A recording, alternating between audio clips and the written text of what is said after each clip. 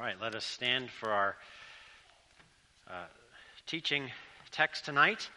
And let's go ahead and turn to Luke 16. That's where we're going to be.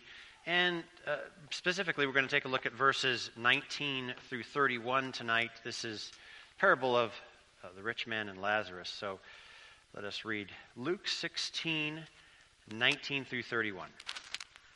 There was a certain rich man who was clothed in purple and fine linen, and he fared sumptuously every day. But there was a certain beggar named Lazarus, full of sores, who was laid at his gate, desiring to be fed with the crumbs which fell from the rich man's table. Moreover, the dogs came and licked his sores.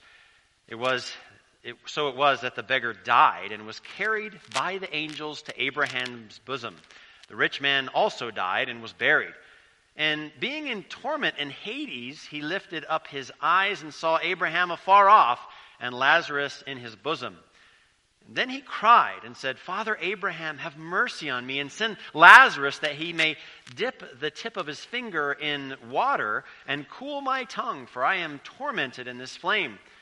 But Abraham said, Son, remember that in your lifetime you received your good things, and likewise Lazarus evil things. But now he is comforted, and you are tormented. Besides all this, between us and you there is a great gulf fixed, so that those who want to pass from here to you cannot, nor can those pass from there to us. Then he said, I beg you therefore, Father, that you would send him to my father's house, for I have 5 brothers, that he may testify to them, lest they also come into this place of torment. Abraham said to him, They have Moses and the prophets. Let them hear them. And he said, No, Father Abraham, but if one goes to them from the dead, they will repent. But he said to them, If they do not hear Moses and the prophets, neither will they be persuaded though one rise from the dead. Let's pray. Father in heaven, we thank you for this word. We ask for the Spirit to illumine our hearts with its truth. In Jesus' name, amen. You may be seated. All right. So we've now come to the end of chapter 16 in the Gospel of Luke, and we've seen Jesus address the sin of the Pharisees by first providing a parable. And you remember he directly rebuked the Pharisees for their self-righteousness. And now by telling another parable, commonly referred to as the rich man and Lazarus. And really the overarching theme here is that Jesus is exhorting that it is very possible to seem righteous before others, but at the same time be an abomination to the Lord. And in the parable today, we're going to actually see how God judges such hypocrisy. Now, Jesus continues to teach to us the priority of the heart. There's a lot of external, outward signs that are of interest still to us today. But we cannot hide our true sins and true nature of our heart before God. God knows the heart. And by way of application, we'll see that the importance of being on guard for pride and self-righteousness in our own hearts, and ensure that we give attention to the condition of our soul. So with that introduction, let's take a look at this teaching starting in verses 19 through 21. There was a certain rich man who was clothed in purple and fine linen and fared sumptuously every day, but there was a certain beggar named Lazarus, full of sores, who was laid at his gate, desiring to be fed with the crumbs which fell from the rich man's table. Moreover, the dogs came and licked his sores. A very graphic picture of this poor man. But what we're really given is a great contrast. I mean, these two men, economically and socially, really, are just complete opposites. Perhaps the most opposites you can get. You see, the rich man was not just rich, he was exceedingly rich. He lived in opulence. This purple he wore was not only very expensive, just to get that color back at that time, they actually had to extract it from snail oil. I mean, I can't imagine the process. And it was really typically just reserved for kings. But we see this man, not only that, but he didn't really seem to work. He just kind of feasted every day. He was incredibly wealthy. But notice the scripture never gives him a name. But in contrast, we have a beggar right away named Lazarus. who was the complete opposite, economically and socially. And notice Lazarus had to be laid at the gate of the rich man, which of course means he probably couldn't walk. So in addition to all his other challenges, he was probably crippled. Maybe found some friends each day to lay him there to beg. But not only was he destitute and poor, but he was suffering from some sorts of disease or exceedingly poor health. He was effectively wasting away and hungry. I mean, when you're just begging for a crumb, yeah, you've got to be pretty hungry. Now notice the poor man. He's completely rejected by society. He really wasn't begging for much. He was just wanting the crumbs. But notice some things. He didn't, at least our text doesn't tell us, he didn't seem to complain. He wasn't asking for beyond his needs, right? He was just hoping actually for the throwaways of the opulent rich man. Just maybe something. Wasn't looking to take from anyone, as it were, right? Crumbs are just what you dropped.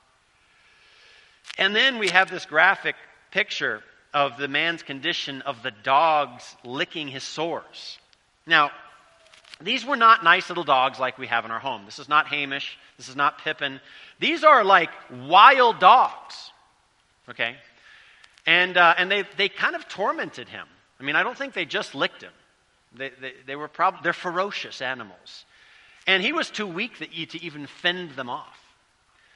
Just miserable. I mean, that's the picture where he's just a miserable existence. But notice he's given a name. What's his name? Lazarus. And what does Lazarus mean? God helps. This is a wonderful picture. God helps. What a name. So from the text, we see some other interesting facts about these men. Well, first of all, we know they're both Jews, right? And we can tell from that later in the story. And they at least knew some recognition of the Scripture. Even the rich man called on Abraham, knew who Abraham was. There was some name recognition there. But he also knew, if he knew the Scriptures, he knew he should have cared for this poor man, right, according to God's law. And it's interesting that the rich man knew Lazarus' name, even though he completely ignored him. So he knew. I mean, he can't use the excuse of ignorance, right?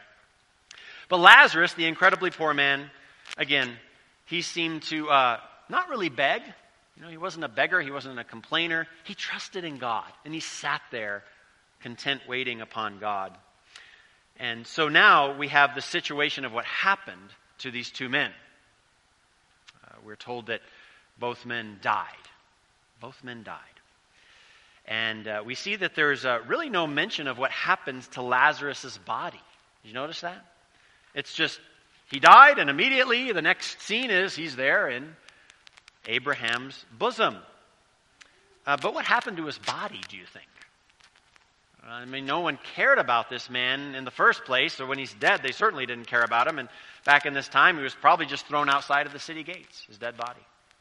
But notice the rich man died and was buried. And in fact, a man with such wealth, he probably had quite an elaborate funeral. Perhaps had a lot of people come. In fact, they probably said nice things, even as we do for atheists these days. But Lazarus' soul was immediately taken to heaven by who? By the angels, it says. And there is an immediate, he goes from the state of miserableness to quickly, rapidly, to this state of comfort and adoration almost by the angels over this man.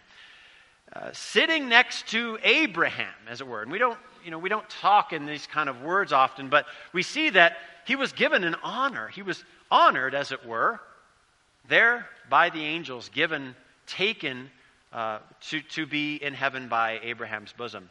He was now enjoying the company of God's people. But what about the rich man? What happened to him?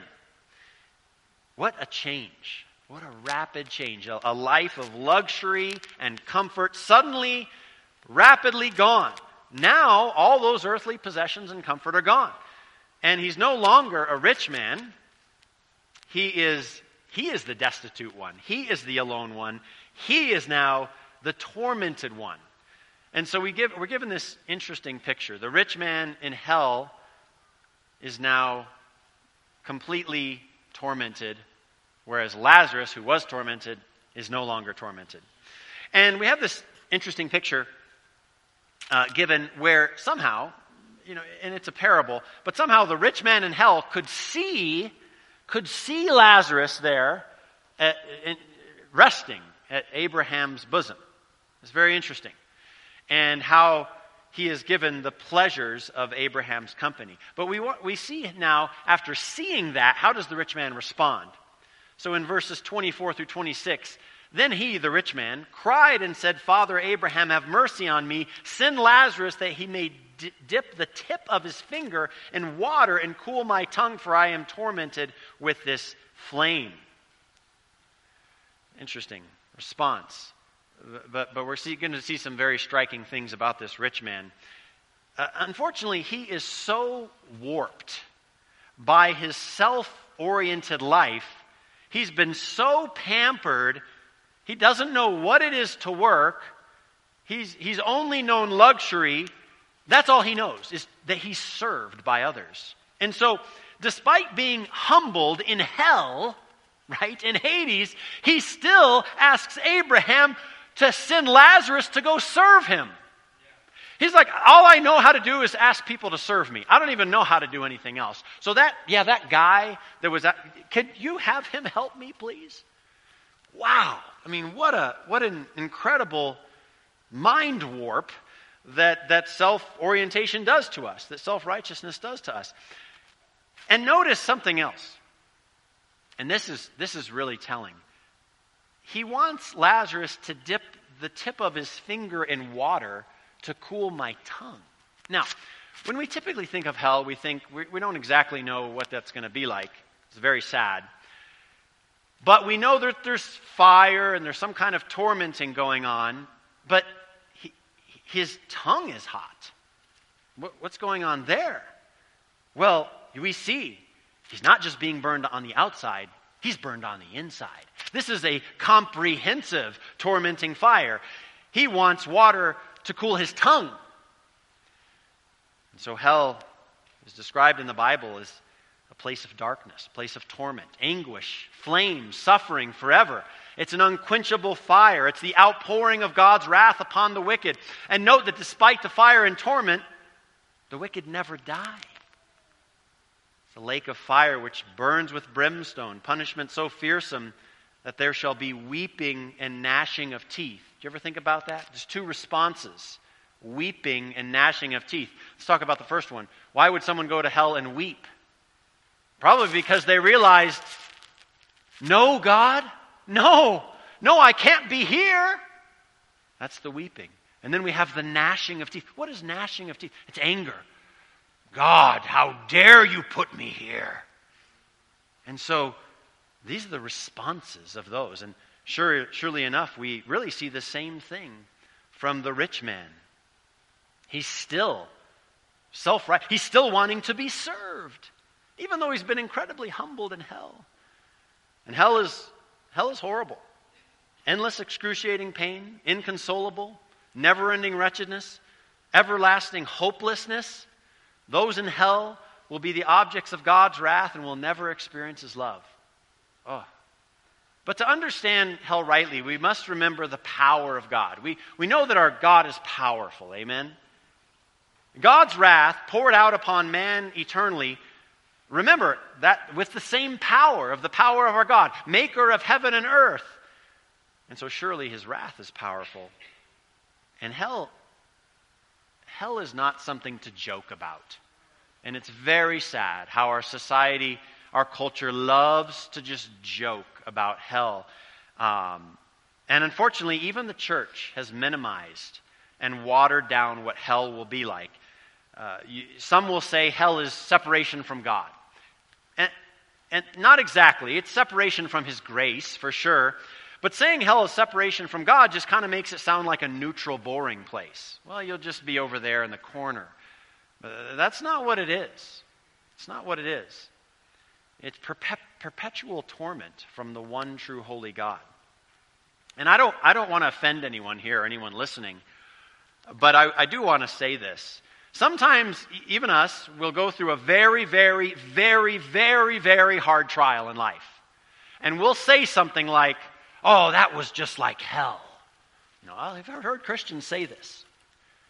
But let's not say that. It's not like hell. No trial on this earth is anything like hell. Because right now, the wrath of God is not being poured out upon you.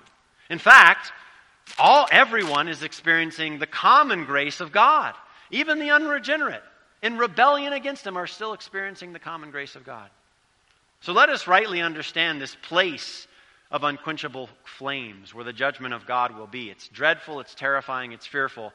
But we know in Jesus Christ there is salvation from the wrath of God. Amen?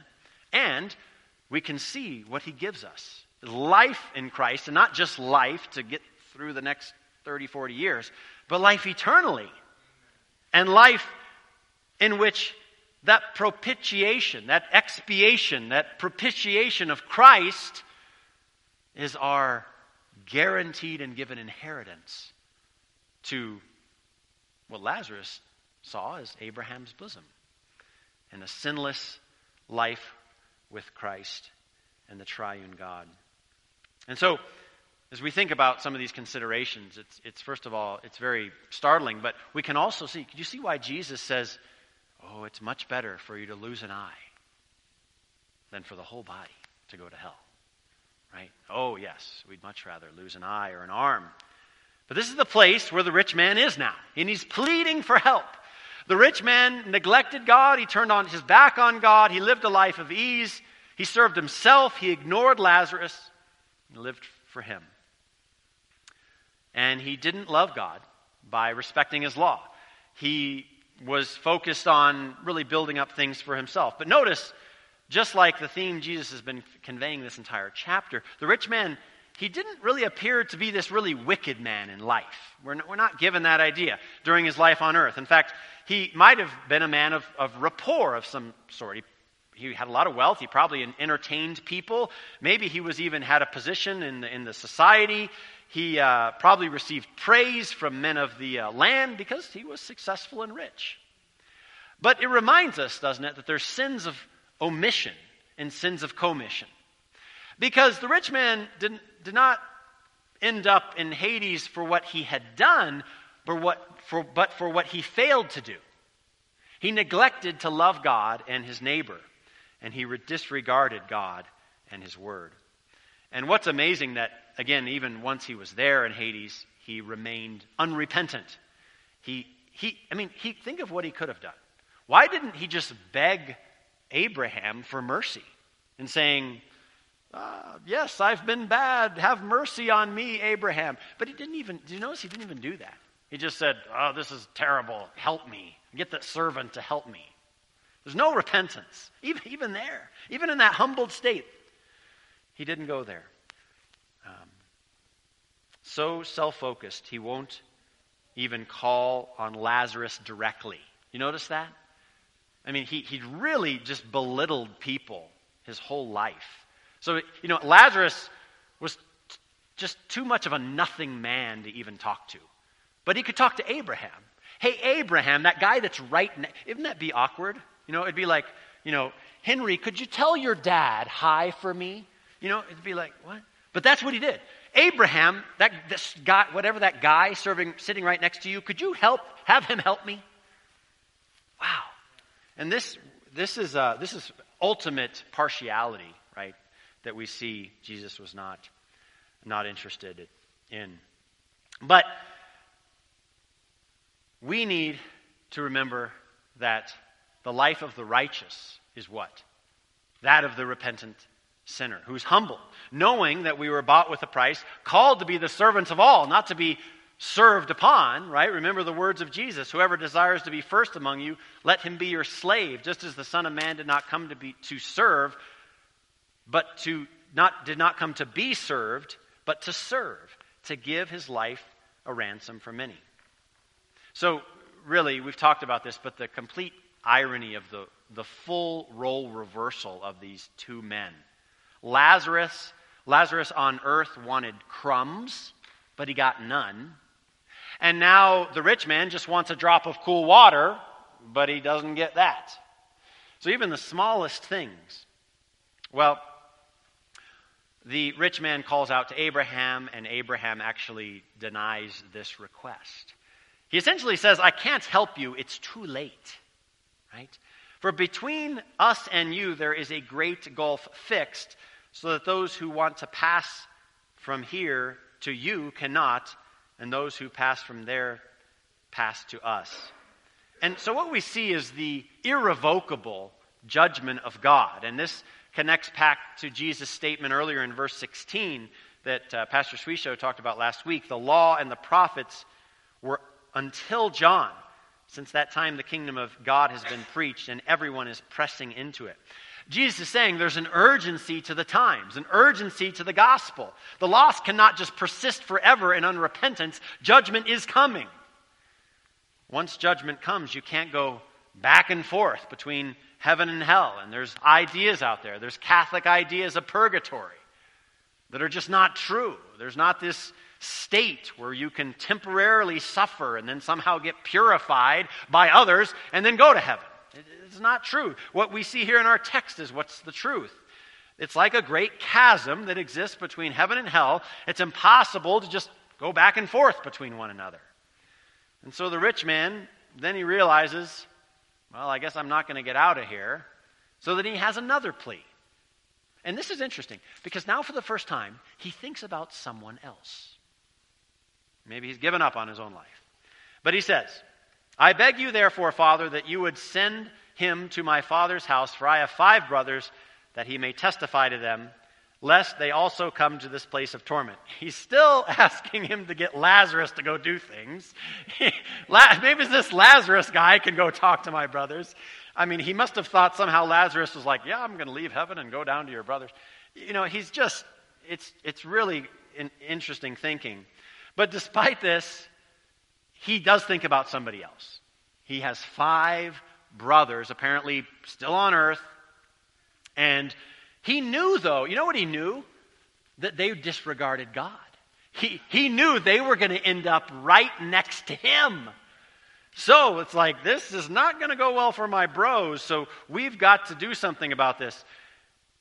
And what does Abraham say? No. They have Moses and the prophets. In other words, God's revelation has been given. God's word is sufficient for them for salvation. They have the Old Testament scriptures. Okay, so now the rich man makes a third plea. Okay, fine. They should have known, and they should have trusted in you, God, but they didn't. But maybe Abraham, you could send them a sign. Maybe if someone comes back to life, maybe then surely they will repent and that will awaken them. But Abraham again says, no. They will not. Because again, they have the revelation of God through Moses and the scriptures. And of course, Abraham says, even though one may rise from the dead, they still not repent. And of course, this was the ultimate foretelling rebuke to the Pharisees, because the Pharisees do this to Jesus. Right?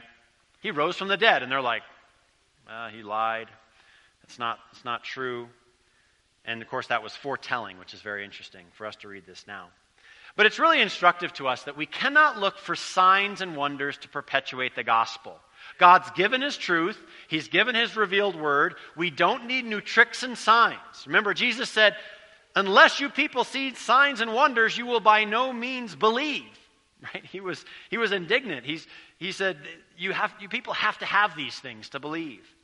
Right? Because there's a tendency today, even right here today in 2022, to find some new way to bring people to Christ. I remember just a couple years ago, it was the Jesus film. Right? And, this is going to be the best evangelical tool ever. And it's good, and then it just kind of fades. Because we have God's revealed truth. He's given us all things for life and godliness. And so we have this perfect, pure gospel. And so, as Abraham says, if they don't hear Moses and the prophets, God's given revelation, signs aren't going to work either. If someone rejects the written word of God, they will not be brought to repentance because someone rises from the dead. You remember Pharaoh's magicians. But they could do all kinds of amazing things. It didn't save anyone, right? The Pharisees saw Jesus. Remember the other Lazarus in the Bible? Remember the one that died? Jesus came too late, right? Remember the Pharisees saw that. They were there. They saw Jesus raise him from the dead. And did they repent? No. What did they try to do? We're going to kill him. And this is the work, actually, that we talked about this morning, right? Which is the illumination of the Holy Spirit. We have the special revelation of God. We don't need another Jesus film. We need the illumination of the Holy Spirit. My brother brought a great point this morning to me after the message, that what is illuminated by the Holy Spirit? It's our hearts. It's our hearts. It's our hearts that are veiled. I mean, nothing really changes in the Word, as we talked about, right? And this verse, listen to 1 Corinthians 4:5. Until the Lord comes, who will both bring to light the hidden things of darkness and reveal the counsels of the heart. It's the heart. It's our hearts that are illuminated so we can see rightly. And this is what we need, brothers and sisters. Right? Christ, our prophet, by his word and spirit, reveals to us God's will for salvation in our lives. So, our hearts are veiled by sin, and the Holy Spirit shines light and removes the veil that we may praise God. So let us move on. Let me just apply now this parable to the context of our lives. As we mentioned, Jesus was admonishing the behaviors and sin of the Pharisees in this text. And so overall, we know the instruction is for Jesus, is he was displaying the heart of the self-righteous, that are foremost interested in the approval of man, for external appearances, looking good on the outside, but inside, they're dead. Pastor Shwiso last week talked about the whitewashed tomb picture that Jesus gives. And I actually just want to read a little bit from Matthew 23. You might remember Jesus is rebuking the Pharisees very directly, scribes and Pharisees during those chapters. And so let's just remember here, because this is the main application for us, brothers and sisters, that we have to be on guard for, that we can be in a position where we fall into self-righteousness too, right? Jesus says, "Woe to you, scribes and Pharisees, hypocrites! You pay tithe of mint and anise and cumin, and have neglected the weightier matters of the law, justice and mercy and faith. These you ought to have done without leaving the others undone. Blind guides who strain out a gnat and swallow a camel. Woe to you, scribes and Pharisees, hypocrites! For you clean the outside of the cup and the dish, but inside full of extortion and self-indulgence. Blind Pharisee, first clean the inside of the cup and dish, that the outside may be clean also. Woe to you, scribes and Pharisees, you hypocrites, for you are like whitewashed tombs, which indeed appear beautiful outwardly, but inside are full of dead men's bones and all uncleanliness. Even so, you outwardly appear righteous to men, but inside you're full of lawlessness." And so these are significant rebukes, but they are also very, very important warnings for us against externalism, hypocrisy, looking good on the outside. But actually Jesus gives a great teaching there. First clean the inside of the cup and the dish, meaning our hearts. Let's be pure in heart, that the outside may also be clean. And there's quite a bit of interesting connections and parallels in this parable that we could go into, but just for the sake of time, I'll just give you one. Again, you recall that Abraham responded to the rich man and said, "Between us there's this great gulf, so that those who want to pass from one to the other from not." He's talking about from heaven to hell. And it's like a Grand Canyon. You can't get across this thing. And so what's really profound is that in life, the Pharisees had created a great chasm between themselves and the social and moral outcasts of society. And that's who Jesus was, who was hanging out with. You remember the beginning of their complaints in Luke 14. The Pharisees' complaint was that, Jesus eats with the sinners, right? What he was talking about was they were the moral and social outcasts of society. And the Pharisees had distanced themselves so far, like a great chasm. Like they couldn't even get to the Pharisees, right? And so these outcasts lived in religious economic poverty. And what the rich man did is exactly what the Pharisees did. I mean, you had these people, the Pharisees were imparting their law, but they could have gone and helped these people. And not only physically, but they could have imparted to them spiritual truth to help them, to give them health, as it were, spiritually. They could give them the life-saving gospel and provided for them. So, of course, this goes along with not showing partiality, not being so consumed with ourselves and our own agendas that we don't have time to help others. But really something for us to consider is, how are we seeking and reaching those who are lost, who are in need? And I mean both physically in need and spiritually in need. We talked about this morning, hiding the light of the gospel under a basket. Or do we put it on a stand for all to see? And how would we do that in our lives? Because what is this for the Christian? What do we need to do? We just need to summarize as Jesus did. Love the Lord our God with all our heart, soul, mind, and strength, and love your neighbor as yourself. These are the things the rich man didn't do. See, this is like the Pharisees, as we talked about last week. You know, they grow a little mint plant, and they got their 10% cut off of that, and they're tithing that. That's good, amen. But you're not loving the Lord your God with all your whole soul, mind, and strength, and loving your neighbor as yourself. I kind of missed that big picture. So we foremost should love our neighbors spiritually, with concern for their soul. This is the Great Commission, right? Therefore, go and make disciples of all the nations, baptizing them in the name of the Father, Son, and Holy Spirit, teaching them to observe all the things I have commanded you. And secondly, we should love our neighbors physically and cheerfully for the opportunity that we have to do this, right? That we can give. And Pastor Swanson read Psalm 112, speaking of the blessed. This is the blessed man. He is dispersed abroad. He is given to the poor. His righteousness endures forever. His horn will be exalted with honor. See, there is a selflessness here. There is a dying to self and a giving to the glory of God. And this is how we are to give, right? Let each one give as he purposes in his heart, not grudgingly, out of necessity, for God loves a cheerful giver. And that's how we should see it.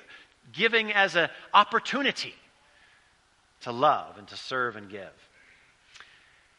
And the other thing we should consider, by way of application, is what is it to be rich? We have a rich man here who was very, very rich and then all of a sudden became not rich at all. Because a truly rich person will share their spiritual and material wealth, won't they? And that's actually what we see from Lazarus. He did everything he could to trust in God. He didn't have anything to share, but he didn't complain, even though he was tormented.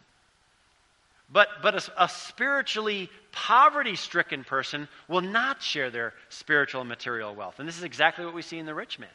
He had gathered all this material wealth, and his real heart was revealed in the end, right? It was just spiritual bankruptcy. And this is a warning to us because all of us in America, pretty much, are pretty rich. I mean, right? Even, I don't know, you might run into somebody that's begging and poor, but in some ways they're better off than Lazarus was, and better off than many people around the world. And so we should take this into consideration. What are we doing if God's given us more than we need, what are we doing with it? 1 Timothy 6 gives us a good exhortation. Command those who are rich in this present age not to be haughty, not to trust in uncertain riches, but in the living God who gives us richly all things to enjoy. Let them do good, that they may be rich in good works, ready to give, willing to share, storing up for themselves a good foundation for the time to come, that they may lay hold on eternal life. Being rich isn't sinful, but we must steward what God's given us, that He's given it to us for a purpose. Not just to be like the rich man, but He's given us for His kingdom come. And so that's exciting. I mean, that's exciting. That's an opportunity. We should, okay, God, well, what do you want me to do with this? And it could be money, but it just could be gifts. Remember the parable of the talents. It could be time. But most of all, it should be our love for God. It should be our love for God and His truth and our humble receiving of life through Christ that just burns within our hearts that we want to exclaim to the world. That's the foremost thing that we should give. And so, a simple way for us to give and serve is to fix our eyes upon the calling and gospel of Jesus Christ. Recognize our lives here are not for our gain and glory, but for the majesty and glory of God, so that we can give and serve and be rich to Him in heaven. And finally, let us fulfill this commandment that we are to let nothing be done through selfish ambition or conceit, but in lowliness of mind, let each of us esteem others better than himself. Let each of you look not out only for his own interest, but for the interests of others. I think we do need to consider those physically in need more. I know I need to do that. And I think we all could do that. We need to consider others. We do need to look, as it were, for the man upon the road. Jesus gave some startling illustrations like the Good Samaritan that we really need to take to heart in America. I think foremost, I know for me, I know for some of you I've talked to, it can be our busyness. We have resources. We have things to give. It's just hard to stop, derail our plans for the day, and sit and talk to someone and help them. And may we be quickened by this. But ultimately, this is a call for all of us to repentance and faith, to check our hearts for is there any hint of self-righteousness in our hearts? And we have to recognize the hatred that God has for this kind of hypocrisy. You heard Jesus' rebuke of the Pharisees, but now may we walk as children of faith and fulfill His commandments, not serving ourselves, but seeing how we can use what God has given us, both spiritually and physically, to love God and love our neighbors as ourself, and give Him all the glory and honor. Amen. Let's pray. Father, we thank You that You have given us this word tonight, and we are quickened, we are convicted by the gravity of Your judgment and the sobriety it brings to our hearts to consider that there's no boring place after we die. There's no simple untouched place by Your hand. There is eternal life in Christ Jesus, and there is the wrath of God poured out. Lord, help us to soberly consider these things. And as we do that, Lord, would You quicken our hearts to this truth that we've heard, this conviction, this exhortation of Christ, that we need to check our hearts for self-righteousness. We do need to check our hearts for hypocrisy. We need to see how we are serving and giving spiritually and physically to those neighbors that You've placed us in proximity to. Oh God, use this for Your kingdom and use it for our sanctification to Your glory. In Jesus' name, amen.